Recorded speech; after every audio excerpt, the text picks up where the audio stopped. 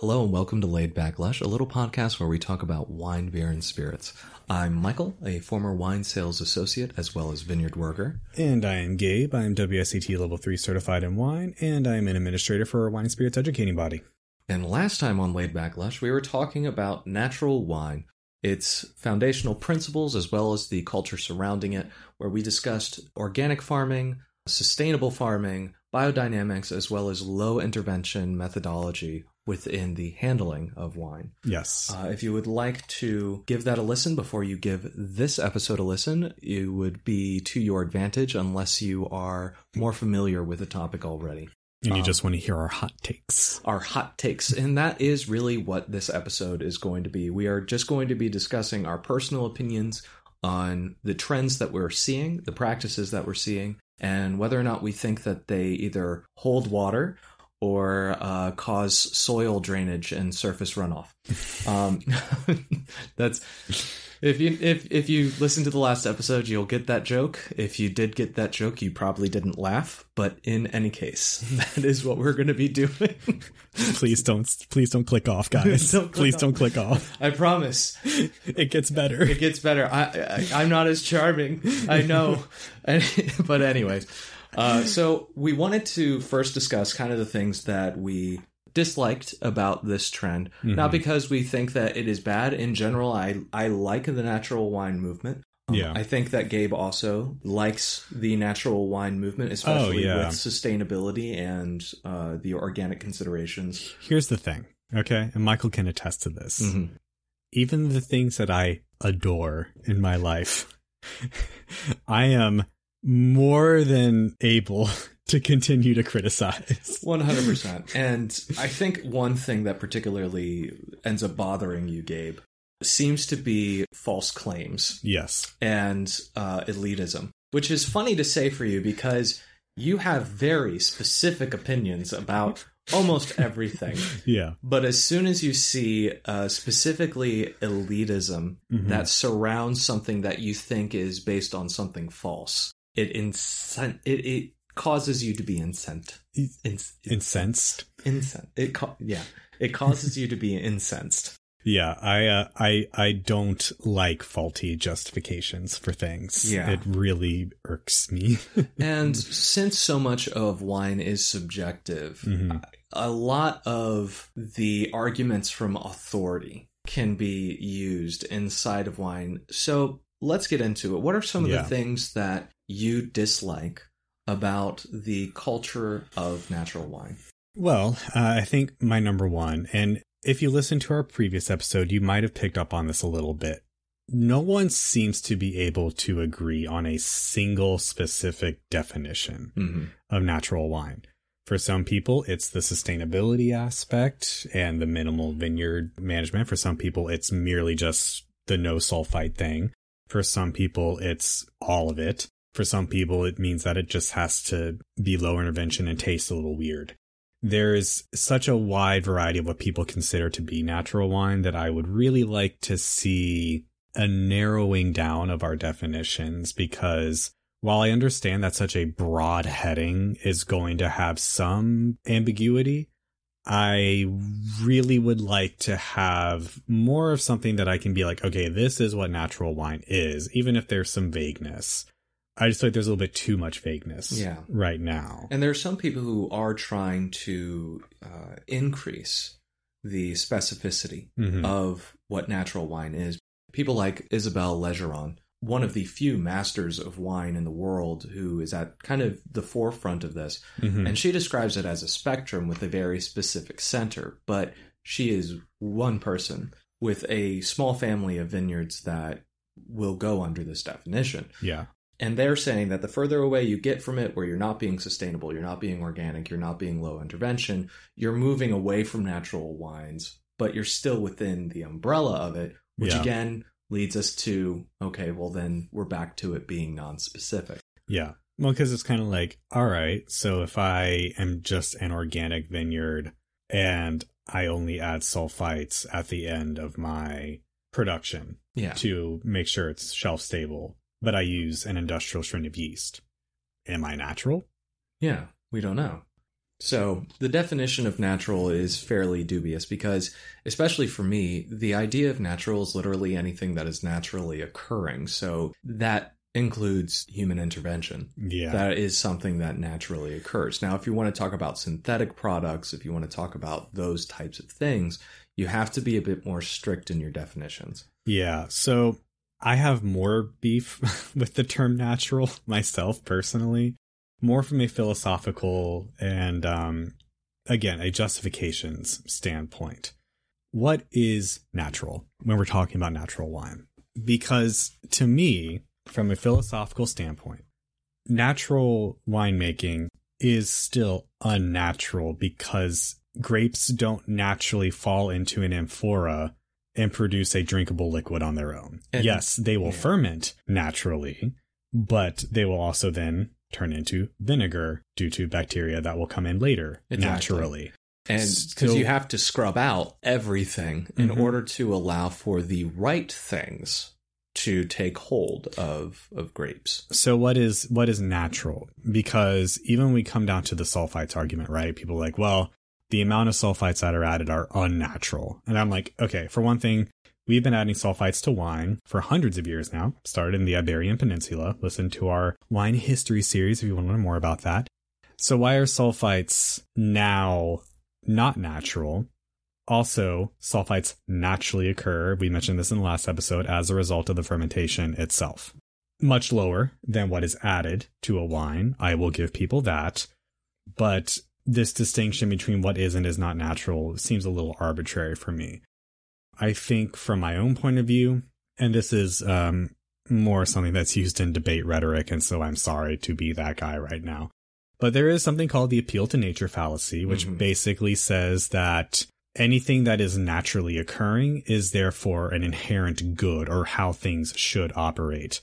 My counterpoint to that is, if you know anything about the mating habits of ducks, that doesn't always hold water. Whoa, you went right for the throat. I mean, I was going to just bring up like sickness because, viruses are a completely natural thing. Bacteria are completely natural. You just went straight for like the worst example in nature that I know of. Listen, I'm strongly opinionated, Michael. Dear Lord, like, slow down, slow your roll. All right.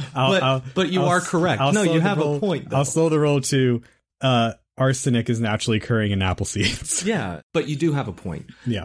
Naturally occurring doesn't mean morally correct, and it doesn't necessarily mean beneficial to the human body or even to the environment. Now, do natural systems normally come into a balance? Yes. Yeah. But that doesn't mean that it's immediately beneficial to all of the members included. You can have a system that comes into balance because of an asteroid. Yeah. You can have a system that comes into balance because of the removal of one of its elements via the overtaking of another. So the idea of something natural being necessarily good, especially when in reference to food, certain things are bad for you. Yeah. They are. They're not healthy for you, which is why, for me at least, the idea of its measurable impact is the more important thing. Yeah. So, because I don't like giving problems without solutions, I personally think, and I know this is probably never going to happen, but I would prefer if we would stop using natural just kind of on its own and maybe start picking up low intervention and sustainable, because I think that is kind of the distillation of the philosophy of natural wine is let the wine do as much on its own as it possibly can and still be drinkable. And make sure how those grapes even came about in the first place is done in as much of an equitable and sustainable way as possible. Yeah, and even within the elements of permaculture, at the very least, it can be not only a net zero effect, but actually a net positive effect on biodiversity, on wildlife, on the workers that are in the vineyards even. Because, like, pesticides, they have to be sprayed by people. Yeah. They end up having to be exposed to herbicides, pesticides, insecticides, and that's not really good for even the workers on the vineyards themselves. No, it's not at all. So, you have this idea of natural, but it's not refined enough in order to actually be anything but a buzzword. Yeah. It should be low to no to positive environmental impact, including wildlife and both flora and fauna. And it also should be healthy for the people in the vineyard. and it should be provably healthy for the people that are drinking it. Yeah. It shouldn't be this amorphous term. It should be measurable. So, unless you had anything else for natural, definitionally. No, because we don't just have the idea of natural. We also have some things that might be actually affecting the quality of the product within the culture. Yeah. So, one of the biggest criticisms I have seen personally, and something I've actually encountered in some natural wines, is the accusation that a lot of people within the natural wine community will excuse away flawed wines as unique or, well, it's supposed to be funky and weird. Which, to be clear, I have no problem with funky, weird wines. I do have a problem with flawed wines trying to be sold to me as a unique experience. Yeah. If there is unchecked Brettanomyces in that wine and it literally just smells like a horse blanket, I don't want to drink it. Like, I'm sorry. I'm not going to let that be excused away as a feature. Or like in some cases of skin contact or orange wines, it's smelling like nothing but acetone. And, exactly. And them trying to sell it off as, oh, well, that's what it's supposed to smell like. It's like just because you could doesn't mean you should have. And also, if you did this on accident, you shouldn't be promoting it as, oh, well, this is what wine is supposed to taste like, because that's misinforming the consumer. Yeah. It's placing an unneeded precedent of elitism within something that is actually the opposite of excellence and elitism. Yeah. I mean, some people even try and excuse away mouse taint in natural wines, which, if you don't know what mouse taint is, we do actually have a Wine Flaws episode you can listen to. But essentially think, you know, when you first taste it, it tastes fine, but then all of a sudden your mouth tastes like a dirty hamster cage. That's mouse taint. So, no, that sneaks up on you. Yeah, that is not anything I want to put in my mouth. Now, to be fair, there are people within the wine community that do call this tendency out. So this is by no means the entirety of the natural wine movement, but it is something that is prominent enough that it has been called out repeatedly, and I think rightly so. I 100% agree with you on that. Yeah. And I can tell you, as somebody who worked in wine sales, there is already, within any marketing community, a trend towards telling the consumer what they need to hear in order to make the purchase. It's just a reality. Yeah. It's unfortunate. And a lot of ad campaigns will do that. I was even listening to Spotify earlier, and I end up hearing this ad for a food delivering service, and they're like, we'll literally deliver you anything, anywhere. And then in the disclaimer, it goes, literally does not mean literally. You know, and that's the sort of thing that you can even get away with on a corporate, nationally publicized level. Particularly in the United States. Particularly in the United States. And so this idea that you can just create a narrative surrounding wine in order to sell your product, I understand people needing to be able to sell something. Yeah. I understand the economic trouble that it would be if you just had to dump all of it. Yeah. But you can say that it's flawed. Mm-hmm. Yeah. Just own it. Just own it. Yeah. And maybe reconsider your winemaking practices if you're consistently producing flawed wine. Precisely. It should not be an excuse for poor wine. Yeah. It should not be, and you should not be misinforming your consumers. Yeah. So, in the vein of misinforming consumers, this one is not a big knock for me, but it is something I think is worth mentioning. Is one thing I came across is a lot of people were saying, well, natural wine is not being sold at luxury price points. It's a cheaper overall, option than a lot of conventional wines. That is not true. No. As with conventional wines, there's a whole price gamut of natural wines. When we went to Celadora, they had bottles that were $50, $60. And that's not a bad thing. I'm not trying to say that expensive wine is a bad thing, but don't pitch something to me as being the more affordable option when, yes, there absolutely are affordable options within natural wine, but I would not say that that is a defining characteristic of natural wine in my experience. Yeah. A lot of natural wines are at very least $20. Now, for most people, that is like an affordable wine, but I would not say that that's like a cheap wine. And again, that's on the low end. I think our first recommendations podcast episode, we literally kept it at under 15 because we know that a lot of you, and even me and Gabe, $15 for a bottle of wine is it might be where you're at. Yeah. And again, I'm not saying this to say that producers shouldn't sell wines at whatever price point fits their economic model. I really want to support the winemakers that do this, and we'll get into that in the What I Like About Natural Wine section.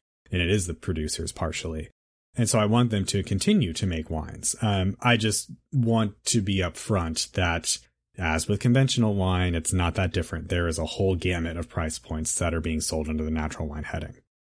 Now, there's also a good point. So there's a podcast called the Organic Wine Podcast.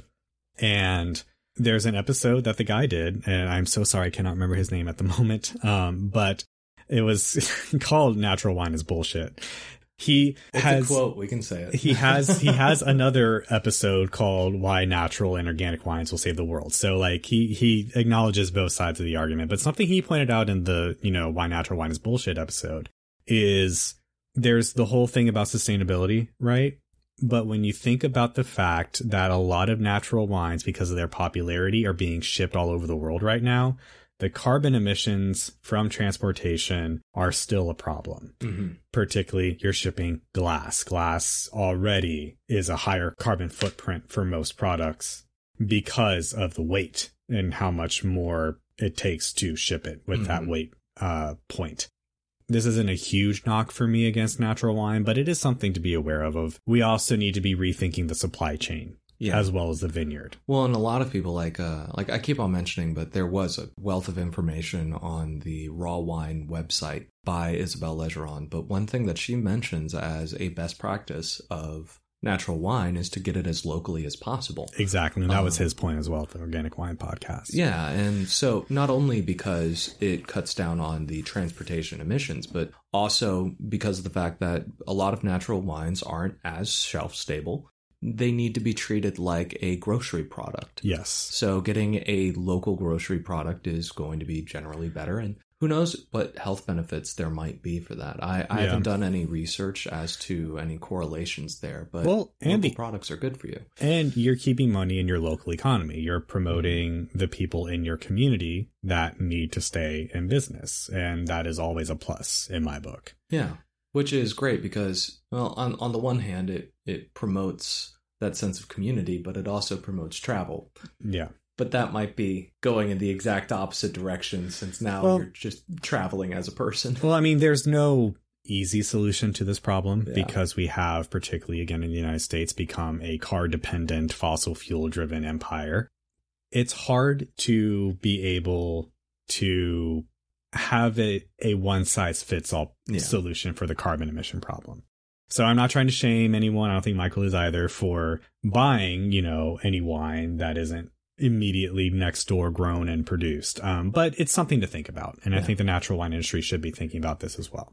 I would like to caveat all this by saying that neither Gabe nor I are trying to shame anybody about any of this. This is just our opinions and the way that we are reacting to the state of affairs as we become aware of them. Yeah. So moving on, this is honestly outside of the definition of what is natural and what isn't is my biggest gripe with the natural wine movement is some people have a snobbery problem. If you have been listening to us from the beginning, you know part of why we founded this podcast was an extreme distaste for snobbery in wine.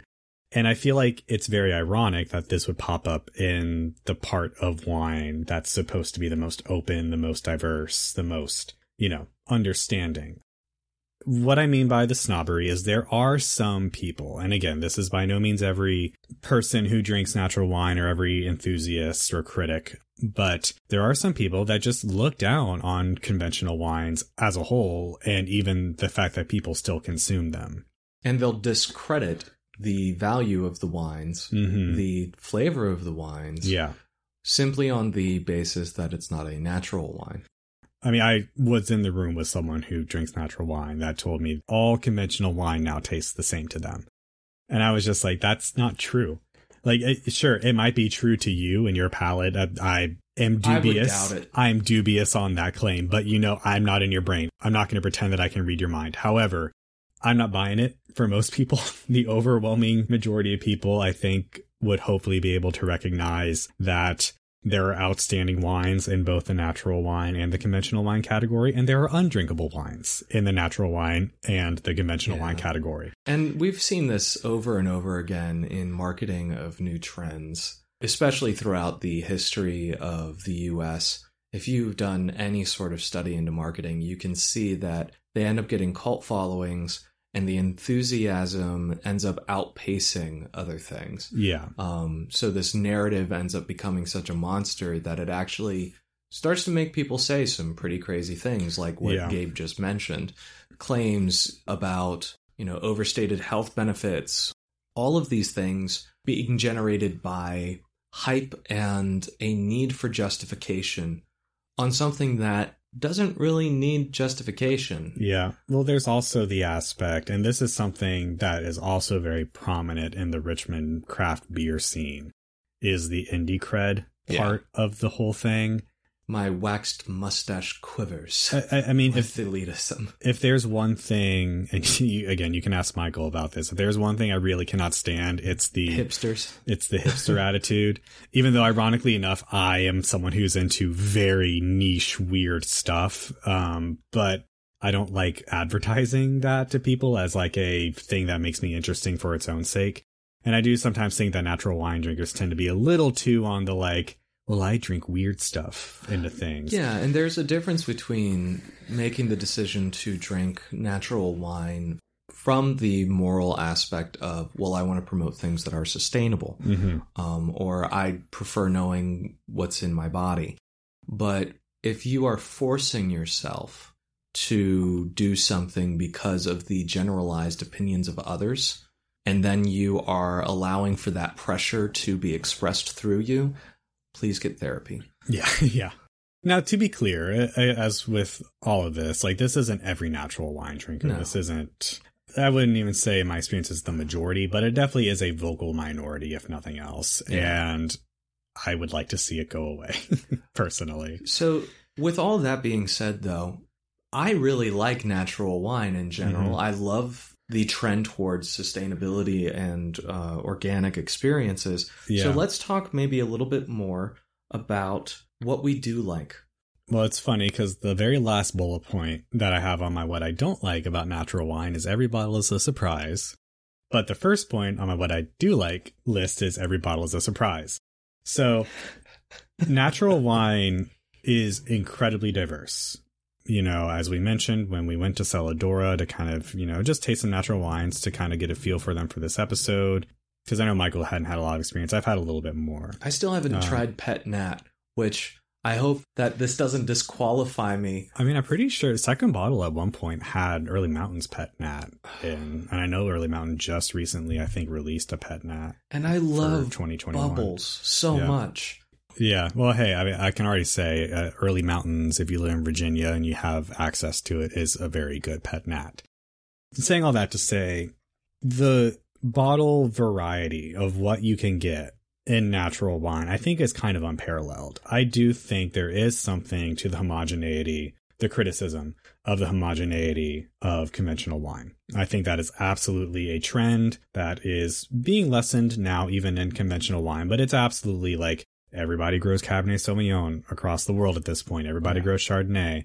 And I really like that, particularly for natural wine, there's a lot of promotion of indigenous varietals, traditional winemaking methods that are specific to a region. I really like that because it's so nice to find wine that you might not know what you're getting. Now, again, I put it under both what I like and what I don't like. That can be a double-edged sword because you might just pick up a really nasty wine, frankly.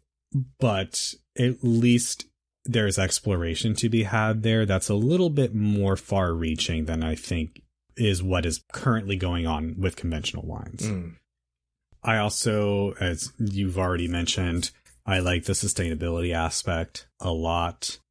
Not all natural wine producers are certified organic, so within this there can kind of be an accountability issue, but if they're selling themselves as natural, odds are they're doing the best that they can in the vineyard to really go above and beyond making sure that vineyard stays healthy and a vineyard that can continue to be harvested for decades, for generations even. And if they are doing that with the sustainability aspect, those two really are married, because the methods of creating a sustainable wine allow you to be more organic. Yeah. It also saves you money in the long run because of the fact that you're not having to invest as much in the fertilizers, in the herbicides, the pesticides, the insecticides. Yeah. It becomes necessary to be both. Mm-hmm. And those are the things that I really like as well. You know, I would prefer not dumping this stuff into nature constantly. Yeah. There's even certain certifications that are in like Oregon and Washington and Idaho where they are conscientious of the fact that when they are spraying this stuff on the fields, it ends up in the waterways. And that ends up even affecting the wildlife in the waterways. These are all issues of stewardship of the land that need to be addressed rather quickly if we are going to avoid the, well, I say avoid, if we're going to mitigate the amount of catastrophe that is being projected in the next 30 years. Yeah. I mean, the wine industry in France is the biggest polluting industry in France. And France does aerospace technology. That's actually their main export, fun fact. I didn't know that. Yep. They do a ton of aerospace engineering in France. And that's industrial. Yeah. And so if wine is still their biggest polluter, that's a problem. Well, and that's the thing. A lot of the places like Chablis, Bordeaux, they have no interest in becoming any sort of natural. They're not interested in sustainability. That's not necessarily true. A lot of younger people, actually particularly in Bordeaux, are starting to look at going more organic and natural in their approach to wine. Because the only ones that I was seeing buying up property when I was looking was like in Loire Valley, Sancerre, where land is cheaper. Yeah. But it's good to know that there is the capital problem. But a lot of these are people that are inheriting property and just have a more holistic philosophy on winemaking in these regions. So there's hope. Yeah, which it is hopeful. I mean, all of New Zealand is pretty much sustainable farming. I know Sonoma has its self-certified. Again, we are talking about certifications that are region-specific. I am particularly California, and I hope people don't get the impression that I hate California wine by listening to this podcast too much. But California, in my opinion, particularly the business aspect, does kind of exemplify pretty much everything I really don't like about wine business in the United States, at least. And so I would appreciate more regulation in that regard and more accountability. Some sort of maybe overarching governing body, since you can't just have individual areas determining their own standards when you have an international impact. The USDA does, I think, regulate kind of at a macro level all the certs, but they still vary pretty widely region by region. And it should be more transparency, a little bit more oversight by an established authority within the science itself. Yeah. And maybe that's one thing that I forgot to mention about things I don't like. I do not like how hard it is to find information on what a specific certification means. Yeah. I love that this is an effort being made. I love that we're taking more responsibility for land, that we are finding ways of making a positive impact with our technologies. But there is so much vagueness in these things. It is so hard to find the information. Yeah. That it really is not fair to the consumer, and it's not helping the effort. No. It's not helping the effort. But even in spite of all of that, I do think natural wine overall is a very good net gain for the industry as a whole in terms of its farming practices, in terms of focusing on the sustainability of vineyards and just the business model of wine to begin with. I think that's very good. It's not only that, though. There are some amazing things that can happen with the flavor and the texture of the wines, like we've been talking about, and you especially talked about in the last episode, that happen because of these ideas of low intervention. Yeah. So for specifics, there is, again, very minimal, if any, fining and filtering in natural wines, which is in conventional wines used for stabilization and clarification. Natural wines are kind of known for, in general, being a lot less clear. So a lot of them will be hazy even. that's not necessarily a bad thing. It's more of an aesthetic that we've been trained to look for in wine overall.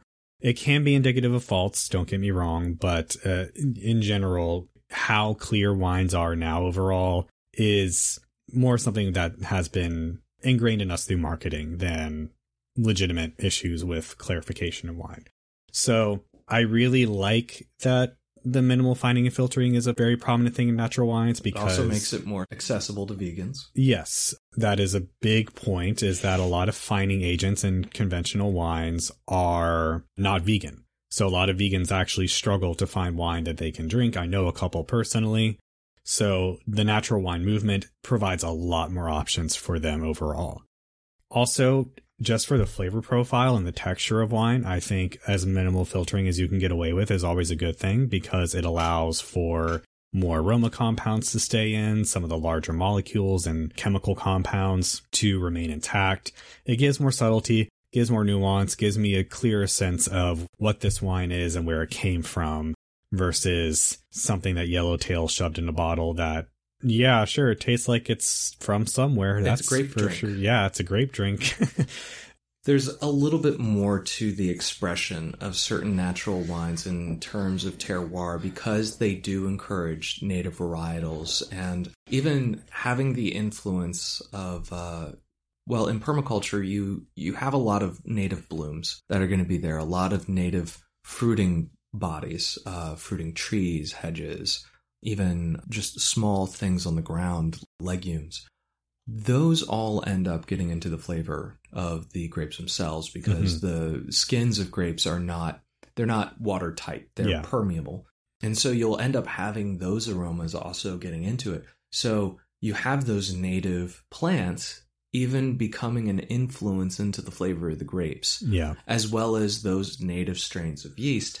And there's that argument to be made about, well, is that not a truer expression of terroir since it also represents the biodiversity of an area? Yeah, and so the yeasts are actually what I was going to get into next, is that really is, in my opinion, because they grow on the grapes. Some of them grow on the grapes, and yeasts, again, are everywhere. They're in the room that you're in right now. But the idea of promoting your own biodiversity on the micro level with your yeast that you're using for your fermentation, I love, because it is something that gives me more of a sense of where this wine came from, of what your winery can do. And I really enjoy that. Yes, one of the knocks against natural yeast is they tend to produce a lot more off flavors.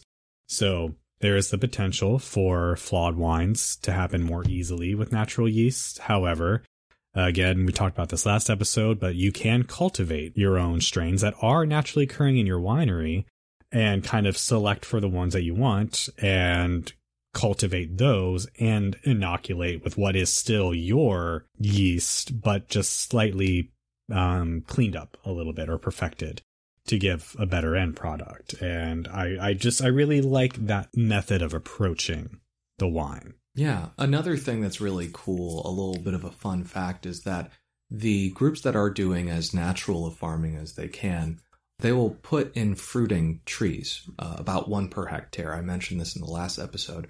And they start to eat things called aeroplanktons, but this also serves as a way of collecting more yeasts and spores from the air. And that can actually serve as a natural fungicide because it competes against those bad fungus elements and will actually keep them from having enough resources to spread out and cause mildew and cause all this other stuff. But then those strains of yeast can be collected, and they can all be collected and cultivated as, you can say, a large palette of different types of yeast that can be used for the wine while not sacrificing the region-specific, the vineyard-specific even, yeast elements. Yeah, and, I understand why conventional winemakers enjoy the flavor profiles. And ease of use. That come from industrial strains. But for me, it's kind of like, X% of wines on the market all have the exact same compounds coming from their yeast. Like, Sure, I'm sure it tastes good, but that's very boring in my opinion. Gabe gets bored easy. I get bored very easily, which is something I like about natural wine, is it can keep you on your toes and it can expose you to a lot of wines you would not have found otherwise. And I think that it's going to be more interesting moving forward as we do see more and more genetic diversity being created inside of these vineyards. Yeah. As a quick PSA or a quick recommendation, if you are vegan and you are worried about wines, maybe this is the first time that you've ever heard that some wines aren't vegan, there is a website called Barnivore that you can check out. We are not in any way sponsored really by anybody right now. If you would like to change that, please give us money. Yeah, if you would like to change that, please. We want equipment. Yeah, we want a studio. A studio would be nice. Some soundproofing, maybe some actual audio equipment that we don't have to wrestle with for 2 hours. But please do check out Barnivore. They have a very large list of wines that will tell you whether or not they're vegan, if that is a concern for you. So there's that. Well, to, I guess, finish out my notes for what I had, I want to finish out on the producers. One of the, I think, biggest appeals to me for natural wine is the promotion of the small scale family owned winery.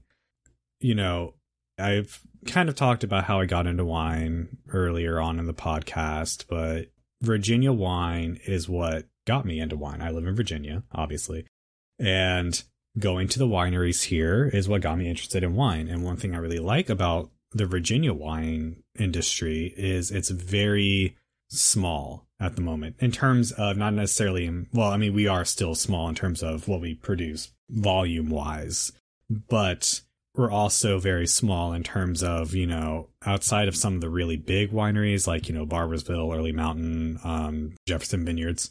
There's a lot of extremely small wineries. I mean, one of our favorite wineries is Reynard Florence. We talk about them often. And that's basically one guy, you know, who doing does everything. Doing a lot of that work. He literally built the place. I still can't get over that. Like, just like, oh, so who's the vineyard worker? Oh, well, it's this guy. Well, who is the architect? It's this guy. Yeah. Well, who is the winemaker? It's like that scene from Bruce Almighty, where he's just like, oh, well, the owner will be right out, and he sheds the electrician uniform. Yeah. And, you know, the guy is just everything there. And they ended up winning the Governor Silver Cup for their Meritage. Yeah. But that was something about Virginia wines that really got me into wine in general. And the wineries here is seeing all these very small scale producers and their different philosophies on wine, how they approach wine. And like, yeah, that means there's a lot more variety in the quality level as well. But again, not to rip on California too much, but I would rather have a diversity of wine, even on a quality level, than having Napa cabs that, in my opinion, all taste the same.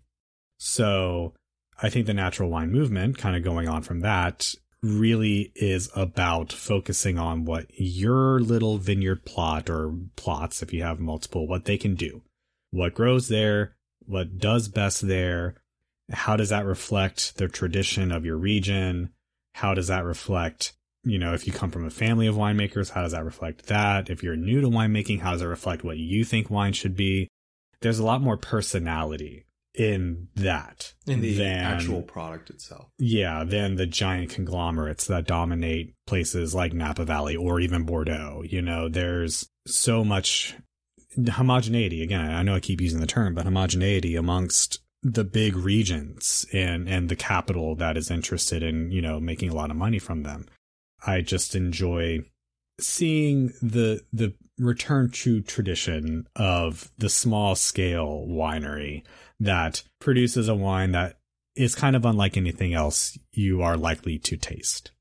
And also for me, it really is, again, to go back to this, having that expression of wine, having that expression of just what the small vineyard can do in order to create as unique of a product as possible. It also marries into responsibility. When, you know, we were developing our farming practices in the US, we did it very haphazardly. And across the world, I believe that mass production was the most expedient thing that we needed simply because of the fact that scarcity was a thing. And then the industrial age hit. And so we had all of these scorched earth methods being allowed to grow at an industrial rate without considering how that expansion of those practices would actually impact the environment and impact us in the future. And so we were able to see scarcity have an answer, but not a sustainable answer, and not an answer that accounted for other factors. So now that we have the technology to measure these things, like even just in the bee population, you know, the common bee, the wild bee, is actually not the bees that you might be thinking of for honey, but these are the ones that actually are responsible for our food. And they don't really have a chance of surviving if we don't do some changing. Exactly. So, you know, even within this sustainable attitude, they'll do things like put down wood piles and posts so that you can have that more natural pollination happen from those local populations being given an area to nest in, instead of having the scorched earth method where you have fields and fields and fields where you want no bugs whatsoever, and then you have to roll in hives that are being cultivated by people from around the country. You lose half the hives in transport, and they end up competing even more so with the local populations of insects and decrease that diversity again, decrease that sustainability again, because you don't want to be dependent on a system that requires that much energy consumption, because once the energy is gone, once the system can no longer sustain itself, it all collapses. Yeah. So the responsibility and the expression, both being a net positive, is really what compels me toward an enthusiasm towards natural wine in general. Yeah. So I think that this is a great movement. I think that it needs some adjustment with its attitudes. Yeah, I agree. But all in all, I'm very enthusiastic because of how much energy is being put behind it. Again, if you have, do you have anything else that you would like to? Oh no, that was all my ranting. That was all your ranting. Well, thank you guys so much for joining us once again. This has been a unique episode in that it was literally nothing but hot takes the entire time. But we hope that you enjoyed this as well as our last episode. Our next episode is going to be on liquor versus liquor. Yes. And that is going to be a fairly short episode. Yeah, we've thrown two kind of monsters at you in a row, so we anticipated it only being one big monster, and then it turned into two on the fly. So, but hopefully you enjoyed them. Hopefully they will inform some of your future exploration of wine. But as always, thank you very much for listening to us, and cheers. Cheers.